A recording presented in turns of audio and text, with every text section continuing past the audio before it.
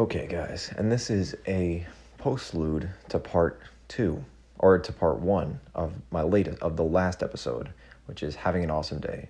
So just wanted to finish in on number 4, which is you want to be present to people around you and the potential that, if you are a similar personality, and if you don't know, I personally believe in numerology, and that I see it. It's I 100% see it.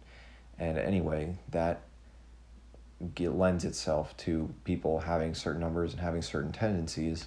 And so while you might see the world in one way, if you meet another person who has their life forces, their life force is different or works in a way that's aligned with yours, you could be inspired. Like, it could have a major impact on your life, or you can have a major impact on somebody else's, depending on the situation. So meeting people is very important, because you don't know it. That's like the spice of life, to meet someone else and feel the energies coming together, and just being like, this is something brand new. Like, this is never experienced. Like, this is epic, and you want that, because that is something you remember. That is something that you take note of.